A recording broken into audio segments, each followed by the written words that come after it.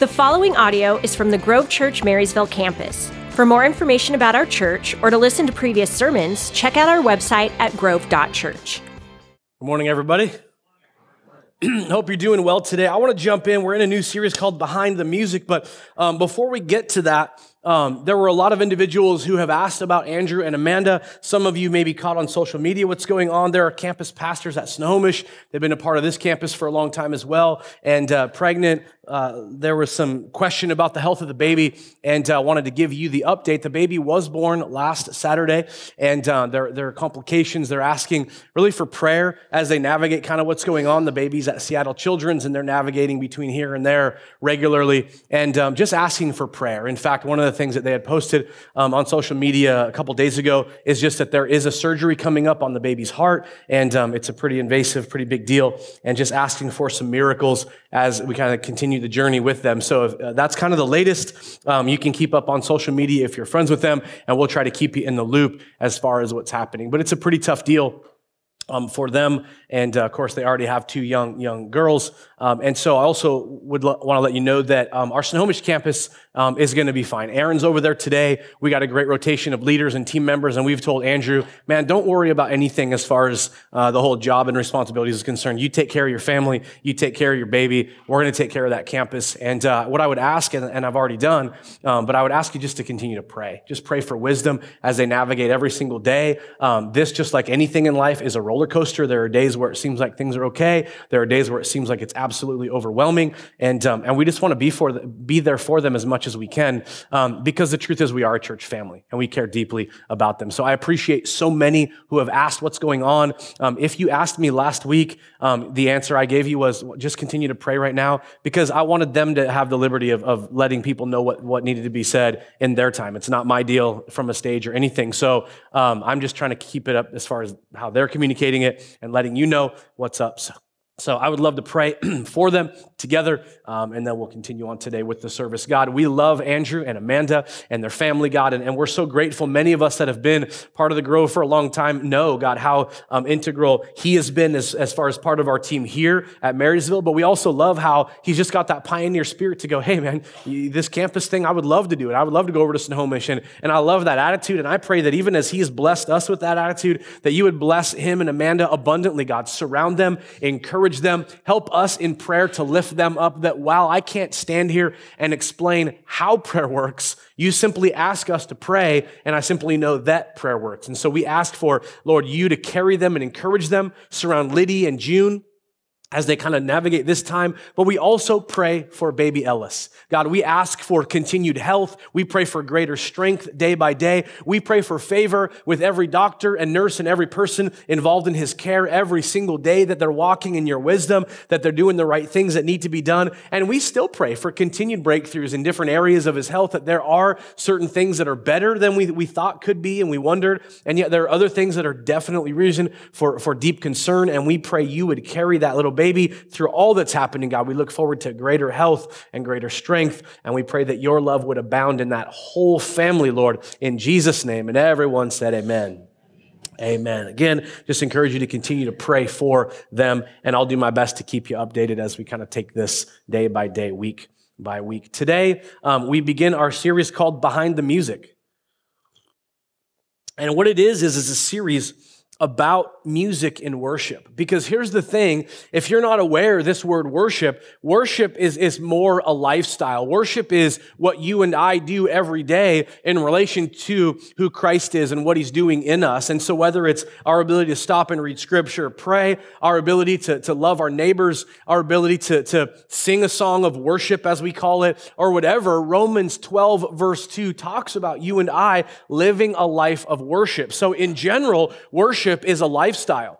At the same time, when we talk about worship in this context in a series called Behind the Music, we're talking about some of the songs of Christian worship. We're talking about some of the lyrics and the individuals behind some of the songs and the theology within it to help us understand what is this all about. And the reason that I felt like this is an important series for us to do at the Grove Church is because on a Sunday when you and I gather, one of my great concerns is that this does not become about some sort of show that you sort of sit down and wait for the clock to tick down and the show begins and we all stand and we just watch what's happening up here and then we go on with the service, and that's not what it's meant to be. In fact, to take it a step further, one of the great concerns I have is that not only does it not become about worship in the sense of you singing the lyrics and processing what you're singing within your own heart between you and God, but what it becomes about for many people is this: they're not singing the song I like. I don't care for that lyric. This song repeats too much. Why does the volume have to be like that? How come that instrument's on the stage? I like it better when that person sings, and we miss out entirely on what God wants to do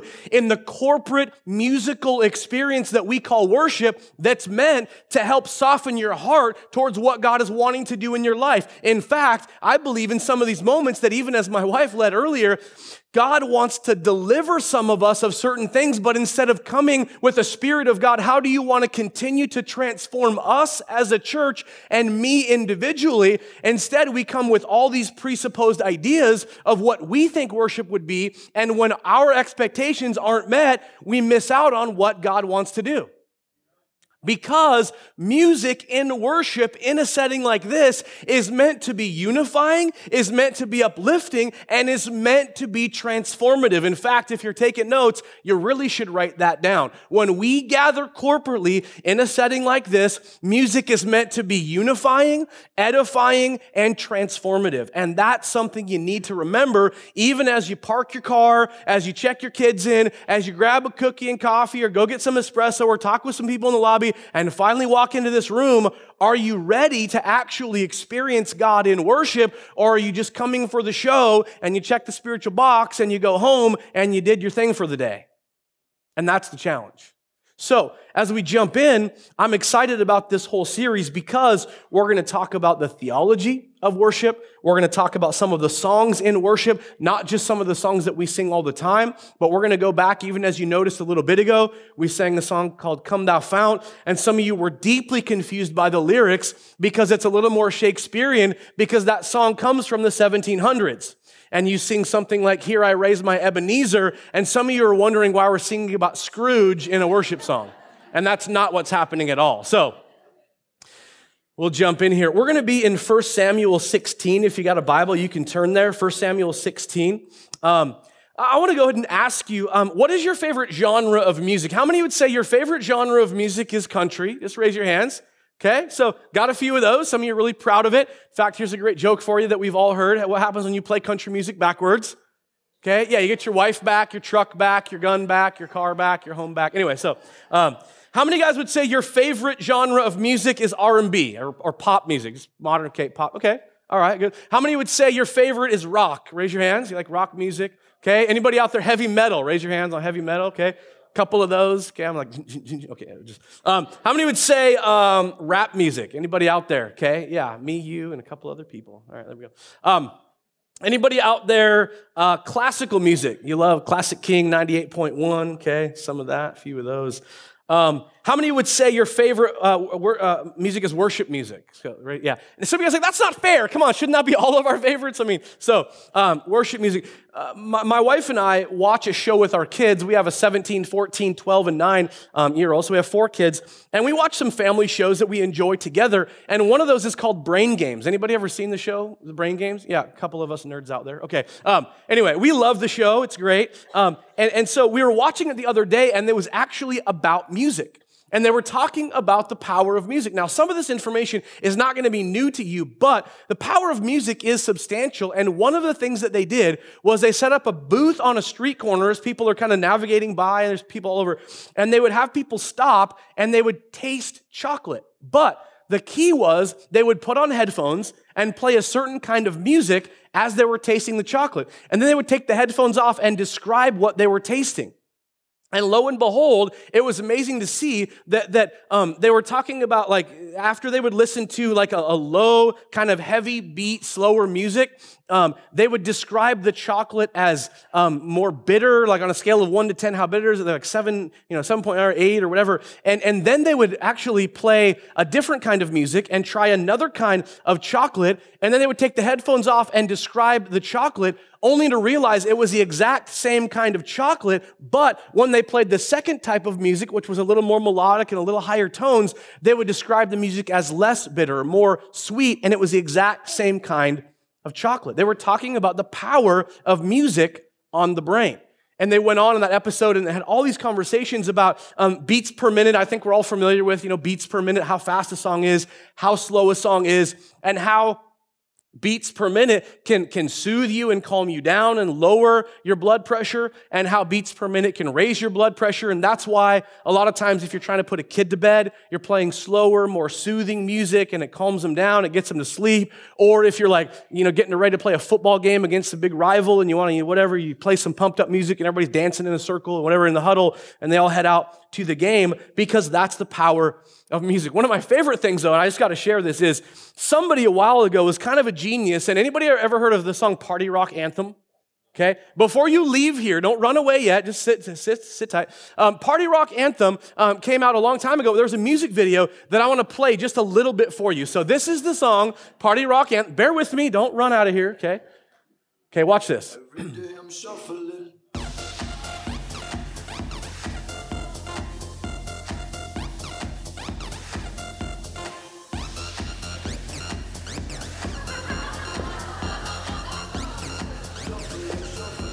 Okay, anyway, we'll stop that. Now, that was bonus footage right there, okay?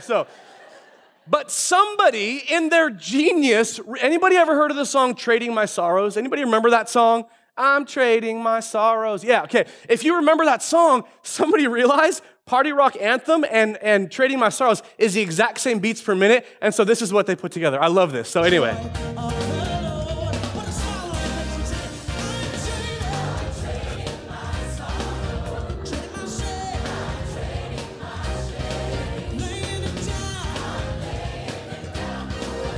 Okay, you can kill it. All right. So now, again, some of you want to leave here right now. Just bear with me, okay? I get it, totally get it. But I thought that was genius. Like, come on, that's amazing to me. But my point is this. I just thought that was entertaining. Let's keep going.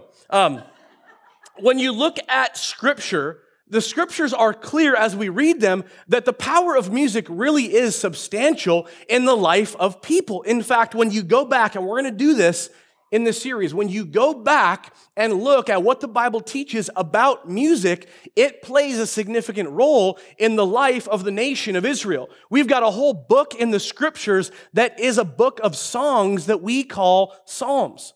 You have individuals that were put inside of the temple with the Levites that were the musicians that were assigned to be there, and music played a significant role in the life of Israel when they were celebrating God's goodness, when they were celebrating victories within the lands that they were a part of. I mean, over and over, music plays a significant role in the life of those in Scripture. In fact, many prophets, individuals, Moses, David, Mary, Solomon, a bunch of people in Scripture were songwriters. And so we're going to talk about some of that in this series. But I want to look at 1 Samuel 16 for a moment, and I want to read verses 14 through 23. It says this: Now the Spirit of the Lord, 1 Samuel 16, verse 14. Now the Spirit of the Lord had departed from Saul, and an evil spirit from the Lord tormented him.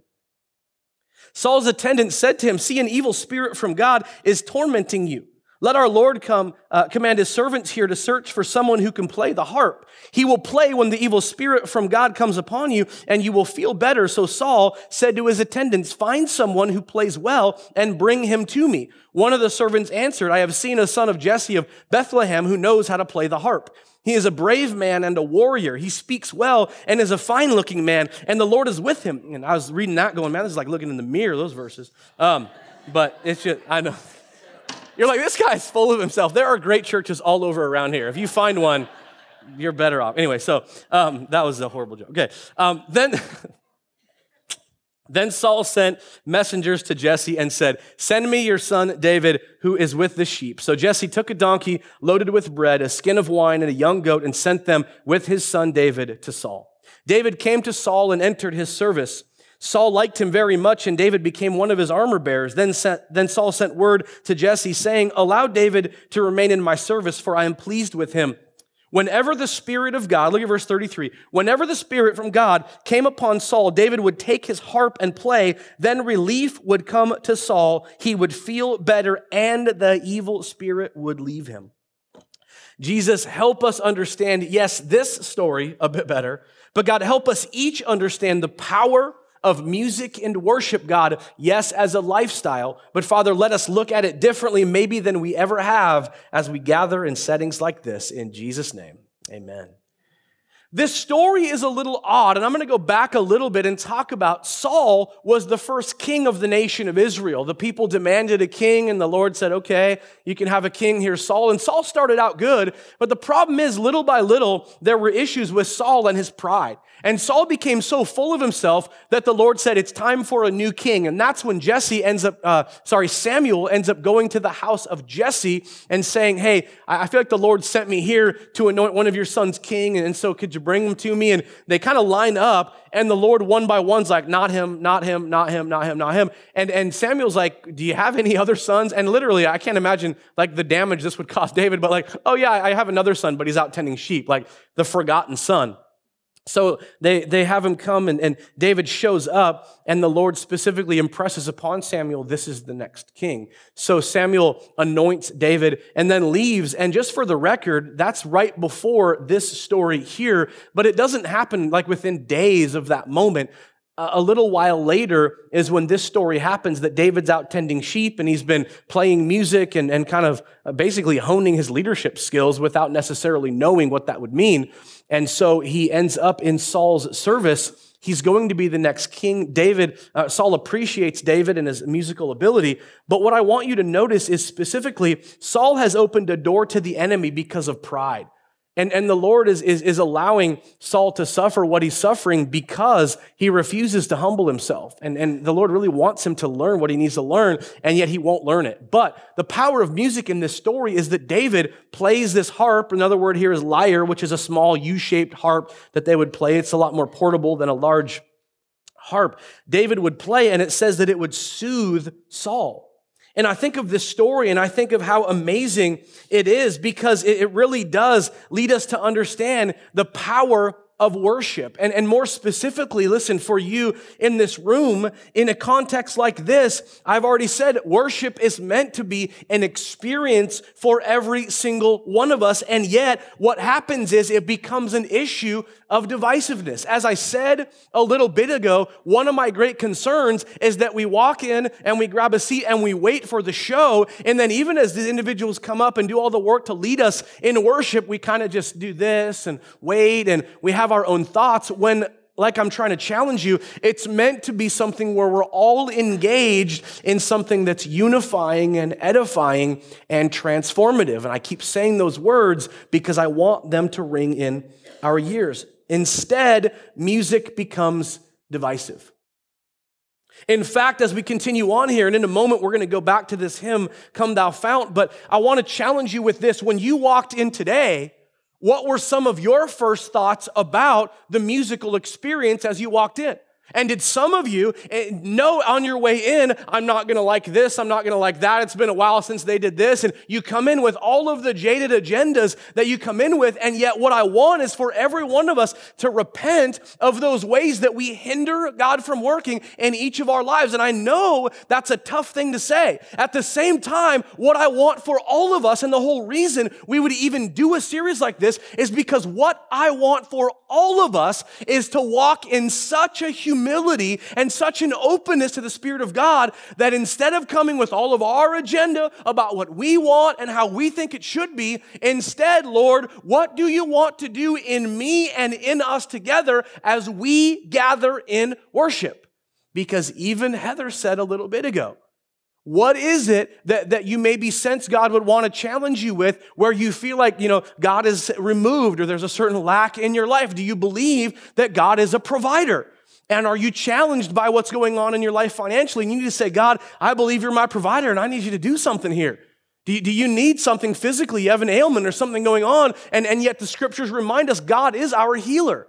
And yet we feel hesitant to say, God, heal me, because what if he doesn't? And we kind of live in fear instead of inviting God to be our healer. Over and over in a setting like this, as we worship, we ought to be allowing the Spirit of God to bring peace where there's no peace, to eradicate fear where we live in fear, to bring healing, to be our deliverer, to be all of these things that each of us needs, and yet we miss the opportunity when we simply come in, sit down, wait for the countdown to get done, and the show begins. So instead, what does it look like for every single one of us to come into a setting like this with a sense in us of, God, I don't know exactly what you want to do, but I'm here to worship you.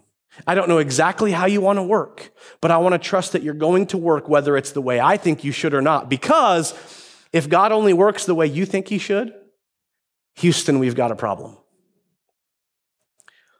So let's jump in for a moment here, and I want to, again, encourage us that we need to leverage the music portion of us gathering to get our hearts set right and to invite the Holy Spirit to move in us. And we're going to start where we left off with Come Thou Fount, and it comes from the year 1758. Anybody born that year before that? Anyone? 1758? Okay, I didn't think so.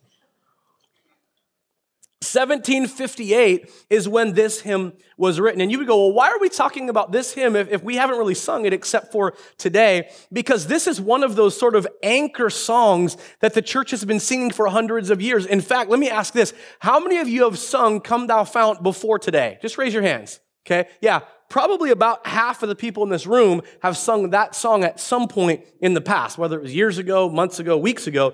So we're going to walk through it from 1758. I'm going to start with the backstory.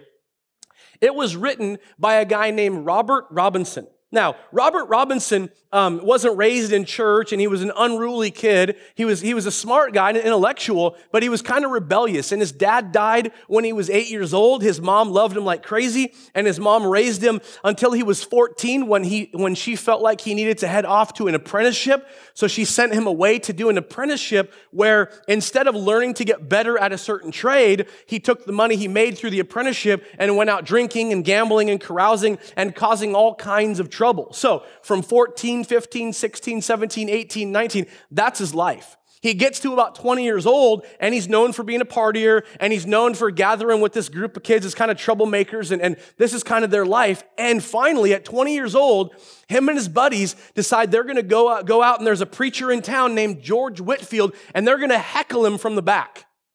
So Robert and his buddies show up at this meeting, and if you know anything about church history, George Whitefield might ring a bell. George Whitefield was an evangelist and a preacher that became pretty well known, and there was something about the work of God that would cause people's hearts just to break open in repentance, and people would give their lives to Christ in his meetings all the time. Well, they hear he's coming to town, they show up at the meeting, and here they are in back getting ready to heckle him. Now, this doesn't necessarily matter a ton, but George Whitefield was cross-eyed, and people would snicker about how he would be preaching, but they weren't sure which way he was looking, and so that's what they wanted to do. They wanted to make fun of him because he was cross-eyed, which is totally mean. So they show up at the meeting, and as soon as George Whitefield takes the stage and begins to talk about the work of Jesus, Robert is sitting back in the back, and he's not mocking him at all. He feels like his mom downloaded all of his information about his life right to George Whitefield to preach from the stage.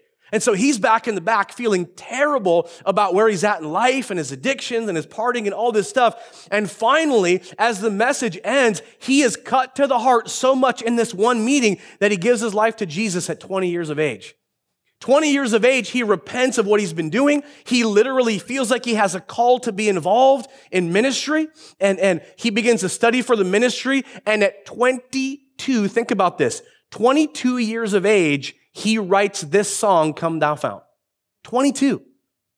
And I'm going to walk through the lyrics, and we're going to talk about this here for a little bit, but that's the backstory of where this song comes from. Verse 1, and I'm just going to walk through this. It says, Come thou fount of every blessing, tune my heart to sing thy grace. And again, a little more Shakespearean, so as we fast forward to today, here's what he's talking about. When he says, Come thou fount, he's talking about Christ. Christ is the fount of every blessing. It says, tune my heart to sing thy grace, reminding himself of the great grace of God, that he would be in tune with God's great grace, that he always has reason to sing about it. Then he takes it a step further. Streams of mercy, never ceasing, call for songs of loudest praise. What he's saying there is because God is so abundant in his mercy, offering me what I don't deserve, I want to have this passionate praise on my lips because of God's unending mercy in my life. It says, teach me some melodious sonnet, sung by flaming tongues above. And there he's talking about the tongues of heaven. He's talking about angels singing songs and literally saying, God, if only I could sing whatever songs they're singing in heaven. I want to be passionate as the angels are about singing for you. He says, praise the mount, I'm fixed upon it, mount of thy redeeming love. Pretty simple to understand, but it goes back to this idea of Jesus saying we build our house upon the rock, and the reminder of Peter's confession. Who do you say that I am? And Peter says that you are the Christ and the Son of the living God. And Jesus says that wasn't revealed to you by man, but by the Lord. And upon this rock, I'm going to build the church. And Peter's name means rock. He didn't mean build the church on Peter. He meant build the church on the rock of the truth of Jesus being the Christ. And it's that confession. Then you get to verse 2, and that's where he says that phrase that many of us go, well, what is he saying? He says, here I raise my Ebenezer. Here by thy great help I've come. And we're like, well, what does that mean? If it's not Scrooge, why is he saying Ebenezer? And it goes back to, if you're taking notes, 1 Samuel, again, write this down, 1 Samuel chapter 7, verse 12. It talks of Samuel, the prophet, sharing his gratitude for God's work. At that moment, he had pushed back the enemies from the nation of Israel. And it says that Samuel called for the people to bring a stone of remembrance, or an Ebenezer stone. It would be similar to in Europe all over the place, and a lot more in America on the East Coast and in the South, statues that are put up with plaques to remind people what certain moments were about. Around here, we don't have those quite as much as other places, but it's a stone of remembrance. My Ebenezer, I remember, God, all that you've done. Every time I pass this way and see this stone, it's a reminder of what God has done. So now let me read this again.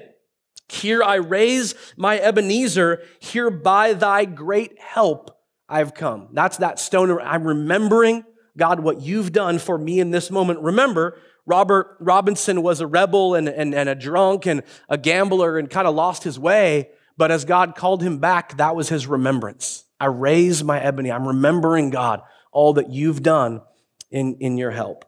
Continuing on with verse 2, it says, and I hope by thy good pleasure safely to arrive at home. If you know anything about hymns in some of the old hymn books or some of the ones that we're used to singing, oftentimes as you get to a verse like 3 and 4, the hymns would hearken to a picture of eternity. Almost always when you read the old hymns, there would be some picture of eternity that's painted. And here he kind of dips his toes into eternity for a moment in verse 2 in the third and fourth line.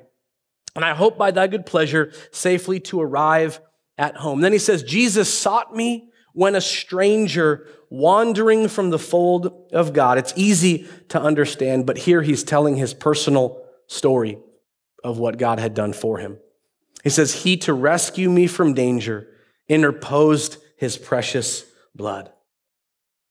It's simple, but it goes back to the work God has done in Christ on the cross for Robert, but also for us. That's why I love, you can go back 250 years to this hymn, and for you and I, the story resonates just like it does for him. That for you and I, this sense of, man, we've made our messes. We've sowed our wild oats. We've gone our own way. There's not a person in the room that deserves forgiveness, that deserves grace, that deserves mercy. And yet God showers that upon every one of us, just like he's writing about here. And he's bringing us right back to, it's Jesus' blood that did all of this for us. Those are the first two verses. Now, the crazy thing in church world, if you're familiar with it at all, is back when we would open up the hymn book and you'd read or sing the verses, a lot of times it was verse 1, verse 2, and verse 4. And I always feel sorry for verse 3. Anybody else? Like, all that work the writer put into a verse 3 that nobody ever sings because for some reason we don't have time for verse 3. But I love how in verse 3 in particular, Robert here is going to paint a vivid picture of this promise of eternity that's meant to get the singer or the one enjoying the song, their heart focused on, hey, in the end, just wait, just don't ever forget, because in the end, and it says this, oh, that day when freed from sinning, I shall see thy lovely face. Clothed then in the blood-washed linen, how I'll sing thy wondrous grace. Robert's referring to in Revelation, where John is saying, I saw a picture of heaven. I saw a picture of all those that are believers in Christ, and he gave them a robe, it says, dipped in blood, and that can seem so weird and odd, and yet to understand from a Christ-centered perspective, it's that idea that the blood of Jesus that covers us, and that we're forgiven, and that we can have his grace and mercy because of that blood. So he's painting this picture that comes right out of Revelation. He says, come, my Lord, no longer tarry. Don't wait. Take my ransomed soul away. He's 22 years old, and he's writing this. Send thine angels now to carry me to realms of endless day. Even at 22 years old, 250 years back, he's saying at 22, I can't wait for eternity. And it is a reminder for all of us, the danger of putting our stock in all of the days we have on this earth and forgetting about the power of what God has promised us in eternity. So verse 3 is almost entirely dedicated to the idea of, hey, don't ever forget about eternity. Don't ever forget in the midst of all we go through, there's an eternity we can hang our hat on. Don't ever forget that. And then verse 4. And again, this one's pretty famous, and a lot of us have read this many times. Oh, to grace, how great a debtor. Daily I'm constrained to be. He's saying, I didn't just need grace back when I repented first. I didn't just need grace back in the beginning when I realized I was a mess and a drunk and all that stuff. And that he's saying even now. And so he's saying present day for him. Oh, to grace, how great a debtor. Daily I'm constrained to be. Let me always be grateful for God's grace every day. Oh, to grace, how great a debtor. Daily I'm constrained to be. Let that goodness like a fetter bind my wandering heart to thee. And I love how in verse 4, it's a confession. He's already mentioned this idea of wander back a couple of verses, but here he brings it up, but he brings a more vivid picture in the next few lines, and then the promise, the prayer promise at the end. He's saying, man, God, let your goodness bind my heart to you because my heart wants to wander.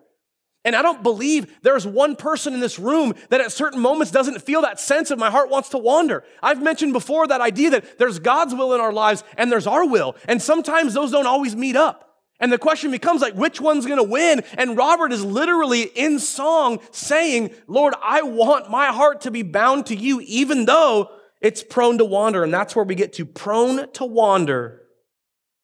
Lord, I feel it. Prone to leave the God I love. Anybody else ever been there? It's a confession. And every one of us at certain points feels that.